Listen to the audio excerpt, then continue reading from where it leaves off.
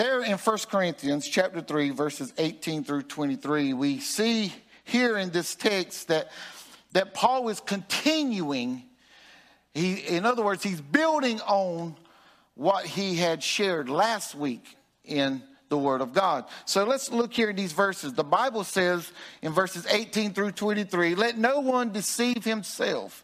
If anyone among you seems to be wise in this age, let him become a fool, that he may become wise. For the wisdom of this world is foolishness with God. For it is written, He catches the wise in their own craftiness. And again, the Lord knows the thoughts of the wise, that they are futile. Therefore, let no one boast in men, for all things are yours, whether Paul or Apollos or Cephas or the world or life or death or things present or things to come, all are yours. And you are Christ, and Christ is God's." This is God's holy word. God, we come before you today, thanking you for your precious word. Now may the meditation of our hearts and the words of our mouth be pleasing unto you. And God, you move and you minister to each one where we are. And help us, God, to become more of what you would have us to be. In Jesus' name we do pray. Amen.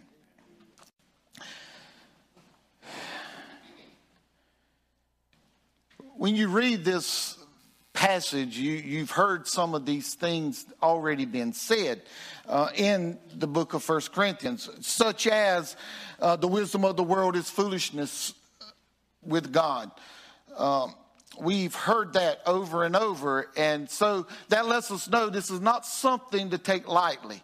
We've heard that we must become a fool, or the world sees what we're doing as foolishness. So we need to really take heed of what God is saying to us in the scriptures. These things, when we hear them over and over, they're not to be glanced over, but they're to be taken serious. It's a reminder to us that this is a point that we really have to hone in on. So in last week's passage, or last week's text, we saw the illustration of builders that the Apostle Paul used to help us understand how we are to fight division that's centered around immaturity or carnality, or the carnality of believers within the church. Paul encouraged the church in Corinth to be reminded that they were on a sure foundation. For Paul had established the church, and the church was established upon the gospel of Jesus Christ. And I'm not talking about him establishing the church, but he had established the church in Corinth, but it was on Jesus Christ. So the foundation that was laid before them was the only foundation that any Bible-believing, any spirit-filled church can be founded on. Any church that's not founded on the Word of God is not a Bible-believing, not a Spirit-filled, not a New Testament church. Oh, I'm glad you said amen to that. So from there, we were reminded that we have the foundation, and the foundation cannot change. And if the foundation was suitable for one church, it's suitable for every church.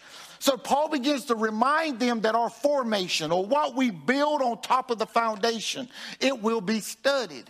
We shared that Paul encouraged the church to be sure that the formation would be in line with the foundation, because everything that we do would be inspected. It would be tested by fire. The test of fire would reveal whether or not the church was seeking to accomplish the mission that was before them. And there is one singular mission that is before the church. It's not, every church don't have different missions. We all have the same commission from Jesus Christ. And this fiery test, it would reveal if we were about the Lord's business. The fiery test would reveal if we were a people of service or we were people who wanted to be served. This fiery test would reveal if we were seeking God's way or seeking our own preference. The fiery test would reveal if we were glorifying magnifying God or if we wanted glory for ourselves. The fiery test would reveal if we were magnifying the name of Jesus Christ or if we were performing for praise. It would reveal if we were making God known to the world or if we were attempting to make a name for ourselves in the world. Paul was telling them that the test of fire would reveal the truth about the church. So in today's passage, Paul builds on top of that. And he shares that for the Corinthian believers to fight division, they must understand that they have to recognize the reality of deception. There is a reality that deception is all around us, and it's even within the church. When we look here in this passage, we begin to see that the church in Corinth, it was a unique church. It was compared to any of the other churches Paul established, it was very unique in the fact that Corinth was a city that enjoyed philosophy. It enjoyed theology. They were able to enjoy this because they had gained access to the scriptures. So they had the Old Testament scriptures, and when Paul and Apollos and Peter came along, they would expound on these scriptures. Can you imagine? Can you imagine having access to the Apostle Paul, the Apostle Peter, and the eloquent Apollos to where they could come into your house of worship and they could expound the truth of the scriptures to you? That would be a magnificent and a fascinating thing. And here this church had this access. And according to chapters 12 through 14, here in 1 Corinthians, we find that they had experienced the manifestation of the spiritual gifts within the church. In other words, people weren't ashamed to use their spiritual gifts. Whatever the Spirit had gifted them with, they were about using it for the glory of God. And I want to remind us, here at Reedy Branch, we say we're Baptist, and I believe we're Baptist theologically. We are Baptist. In practice, we're somewhat Baptist on steroids a little bit. I believe we really want to worship God, and it's okay here, regardless of what your background is, to raise your hand. It's okay here to stand up and clap into worship. It's okay here to say amen. It's okay to speak out when the Holy Spirit is leading you to speak out, as long as the Holy Spirit is leading you.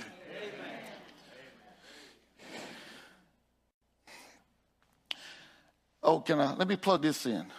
If you feel like people are just staring at you, it's just the devil. He just can't believe that you're bold enough to do that for the Lord. Don't worry about other people. It's just the devil telling you not to do it. So make a decision when you come. Am I going to worship God, or am I going to heed to what the devil is telling me to do?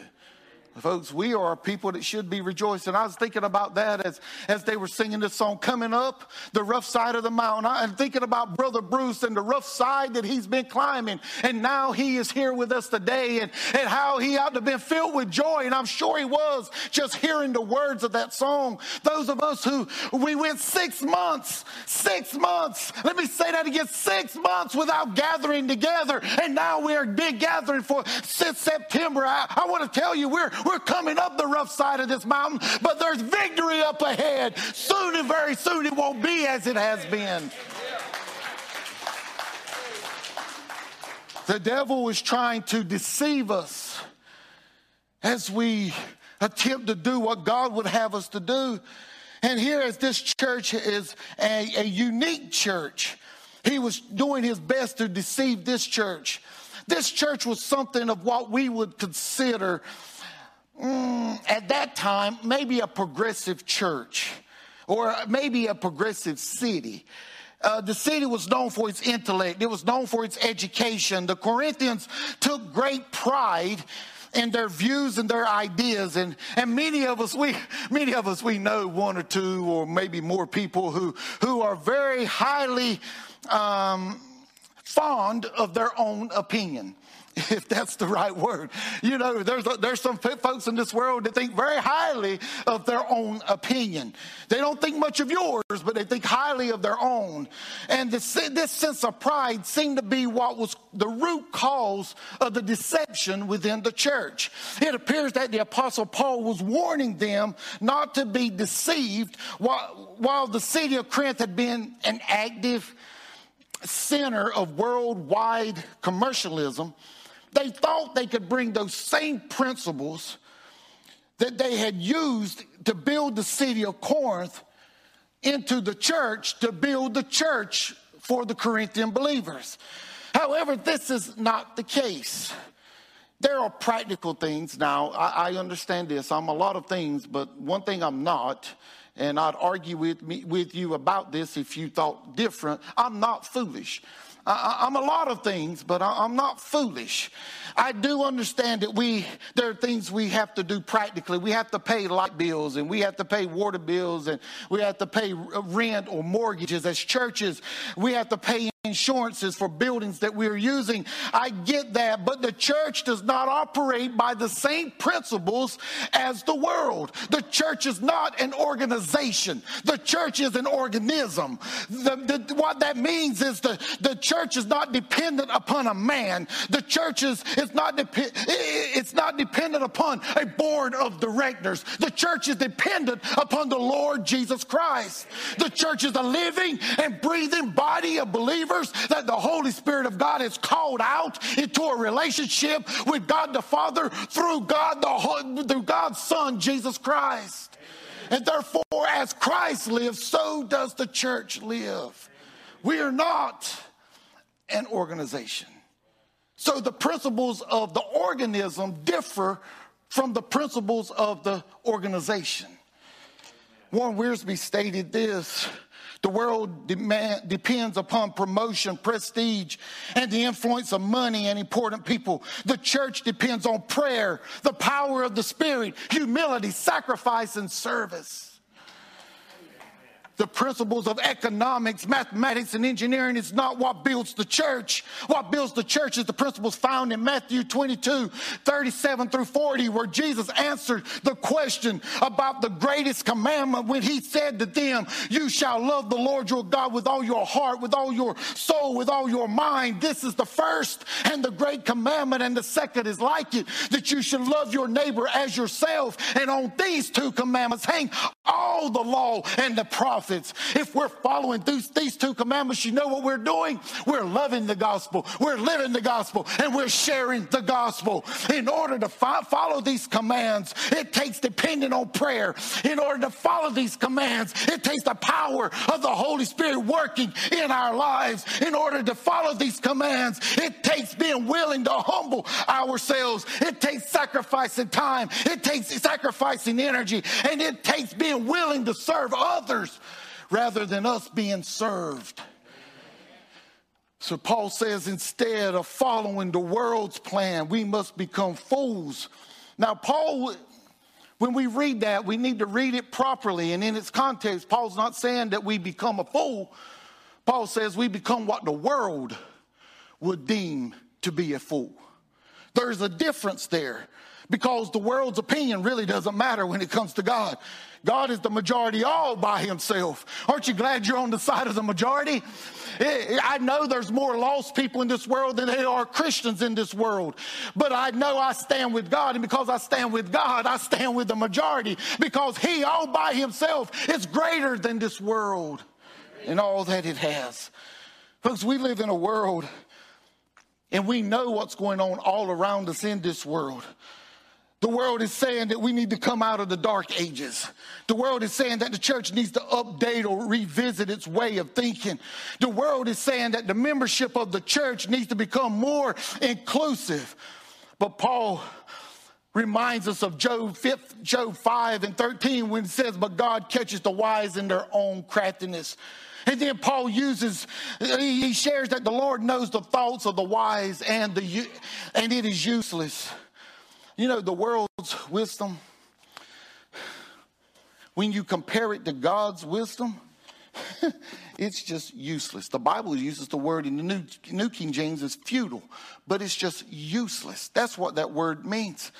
The world is saying that a mother should be able to abort a child in the third trimester. In some parts of the world, they're saying that you ought to be able to abort a child up to the day before it was born.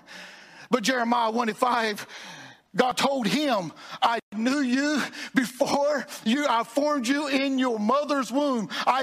It says, before I formed you in your mother's womb, I knew you. Before you were born, I sanctified you. I ordained you a prophet to the nations. This is even before, when God blesses a woman with the opportunity to carry a child, God has a plan for that child. We don't have the right to make that decision. I know there's some feminists in here, and that's fine. You can be feminist if you want, but you can't argue the word of God. Amen. The world is saying we need to allow same-sex marriage in the church when the word of God says in Genesis 2:24, therefore a man shall leave his father and mother and be joined to his wife, and they shall be one flesh. A man and a man cannot be one flesh. A woman and a woman cannot be one flesh. It takes a man and a woman by birth. By birth. The world is telling us that everything should be gender neutral, but God says in 2 Corinthians 6:18, I will be a father to you, and you shall be my sons and daughters. Psalm 139:13 says, you formed my inward parts. You covered me in my mother's womb. If God formed my inward parts, who am I? Who am I to decide that I have a right to change my inward parts? God is the only one that can form us, and he chooses us. Listen, I don't know what's going on in the minds of this world, but I know this. When God created you, he created you the way he intended you to be, and no other way will work in your life. You can't be happy changing your gender. You can't be happy changing the way you look and carry on in your lifestyle until it's lined up with the foundation of Jesus Christ.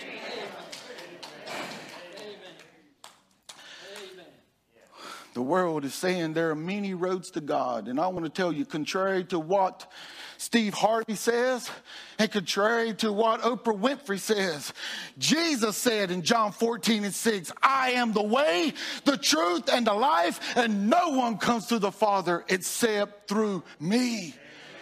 It doesn't matter how much intelligence we get. It doesn't matter how big of an industry our area becomes. It doesn't change the Word of God. And we'll never be smart enough to fully comprehend the mind of God while we're here on this side of life. He's got so much for us if we'll trust him. The world's saying a lot, but do not be deceived. The church is not built on the principles of the world. The church is built on the principles of God, and his principles are found in his holy word. Well, Paul goes a little bit further in here by encouraging the Corinthian believers that if they're going to defeat this division, that they must recognize not only the reality of deception, but they must resolve to be devoted to God. What does this mean when we see the resolution to be devoted to God? It means that we've got a made-up mind. It means that we're sold out. It means that this is just the way it is. God said it, and that settles it. It doesn't matter if I believe it. God said it, and that settles it. In order to be devoted to God, we cannot boast in men, which is exactly what was going on in the church here in Corinth. What it means is they couldn't look to these men for their hope in this life. God is the giver and the sustainer of life, and we can only place our confidence and hope in the Lord and in his will. Now, I'm sure you all have someone, or maybe you have more than just one, that's in your life, and and you trust them and you have confidence in them. And for me, there's two pastors that I speak with weekly, oftentimes multiple times a week. And I value their thoughts because our conversations are always centered around the Word of God and around the ministry of the church. Pastor David Oxendine and Pastor Mark Fields, they are great men of God. From what I know about them and from the conversations that I have with them, I truly trust these guys, and I believe they are men of God, and we are partners in ministry. Now, Proverbs 27:17 says that iron sharpens iron. So a man sharpens the countenance of his friend, which means that we are to help each other as we grow in this walk with the Lord. And I truly value their friendship. I pray that our friendships continue to grow, but I don't place my hope in either one of these men. And neither one of these men places their hope in me. Instead, we're not in competition with one another. Instead, we are co-workers in the ministry. These guys are in the same position I'm in. We've been called by God. We exist to serve the local body of believers that we've been assigned to. And neither of us are to be glorified by our congregations that we serve. Instead, should we be appreciated? Yes. According to Scripture, we should be appreciated. Should the work that we do be valued? According to Scripture, yes, our work should be valued. But the devotion of the congregation should not be toward their pastor. The devotion of the congregation must be to the Lord. So Paul is telling the Corinthian believers this, not to say that they belong to Paul, or that they belong to Apollos, or that they belong to Cephas. He's telling them that they, not to say that in other words, they belong to one another. They don't belong to someone. We all belong to one another. Listen, folks, if you ever get the idea that I think that I'm above you, come talk with me.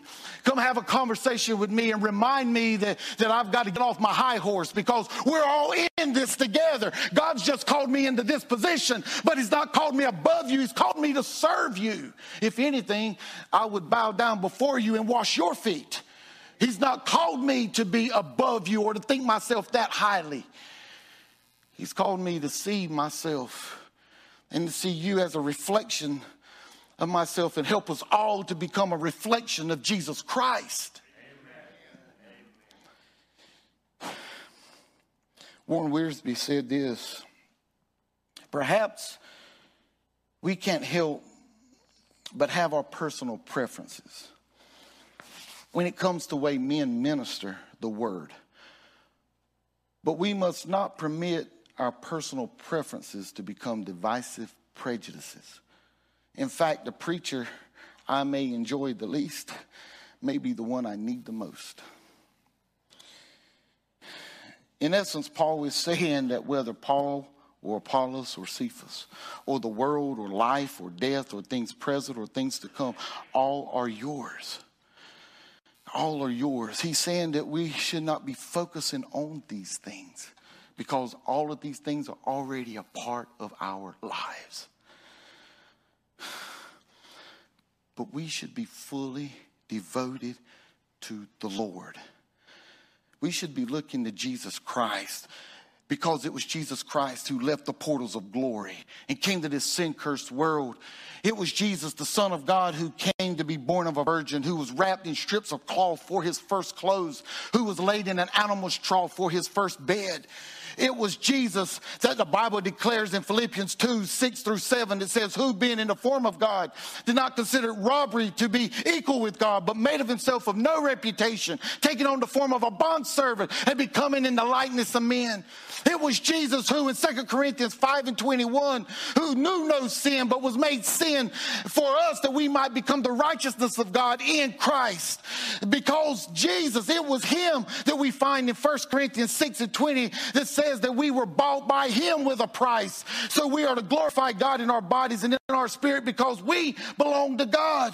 We belong to God because we believe We believe on the one who was suspended between heaven and earth. We believe on the one who cried out, Father, forgive them, for they know not what to do. We believe on the one who said that it is finished, becoming the ultimate once and for all sacrifice for the sin of the world. We believe in the one who was placed in a barred tomb, the one who on the third day arose from the grave, the one who's at the right hand of the Father making intercession for you and I, the one who at the command of the Father is coming back to receive us unto himself. The one, Jesus Christ, is the one that we look to in this life. And folks, if we want to be a united body of believers, we must resolve to continue to be devoted to the Lord and what he desires for our lives. Man, aren't you glad you love the Lord? Those of you who know Jesus as your Lord and Savior, aren't you glad that he saved you and that he loves you and that you can depend solely upon him? Man, how many is glad that they have a relationship with God through Jesus Christ? How many is glad to be able to say that he's my Savior and one day I'm going to reign with him. One day I'm going to live with him. One day it's all going to be about him and nothing else in this world. Oh, folks, we ought to be excited about that. That the one who left everything to come to this world and give all of himself for us, we get to be a part of him for eternity. Yeah, we as the church, we ought to be beside ourselves, haven't we? And when we think about all that Jesus has done and all that we have to look forward to, a place where there's no crying and no dying, a place where there's no sickness, a place where Jesus is the sun, a place where the sun never goes down, a place where it's howdy, howdy, and never goodbye, a place where there be nothing to molest our joy. Oh, we ought to be excited. We ought to be excited, but I wonder, for you who are unsaved, for you who don't know Jesus as your Lord and Savior, what has your devotion? Who or what are you looking to bring fulfillment into your world? Where are you looking for peace and joy? Where are you looking for strength and comfort? I assure you today, upon the authority of God's word, that it will only be found in Jesus Christ.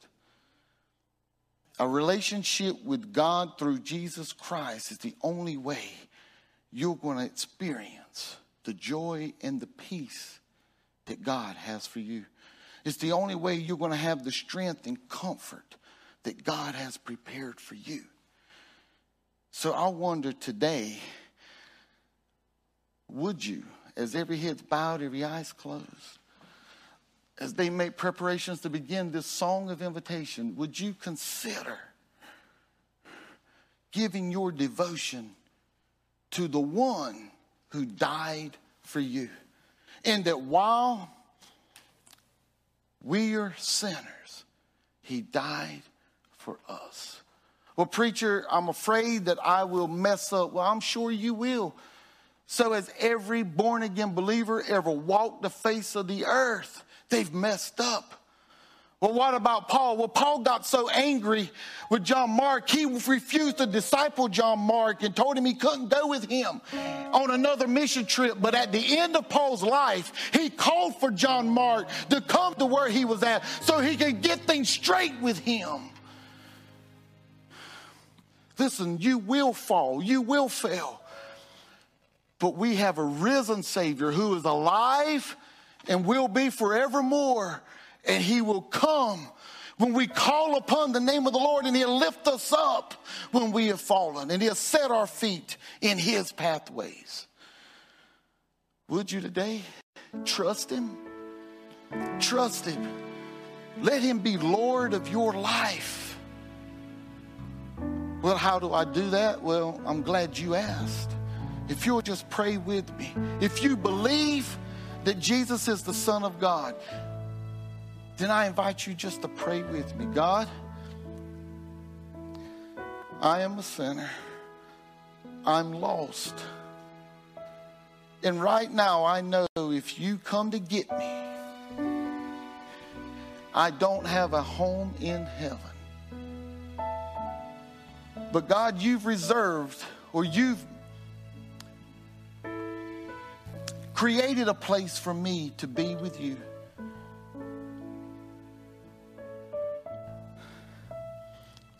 And God, right now, I believe Jesus is the Savior of the world. I believe He's your only begotten Son, and He died for my sins. I believe, God, that He arose from the grave for my victory, and He's coming back to receive His church to Himself. And God, I receive Jesus as my Lord and Savior. Forgive me of all my sins. Wash me white as snow, for I want to spend eternity with you. God, thank you for saving me. Thank you for the joy and the peace that I have right now. Thank you for your comforting hand that's upon me. And now I trust you for strength to share with others that I am now a child of God. So God, use me for your glory as I glorify your name and magnify the name of your Son. In Jesus' name I pray.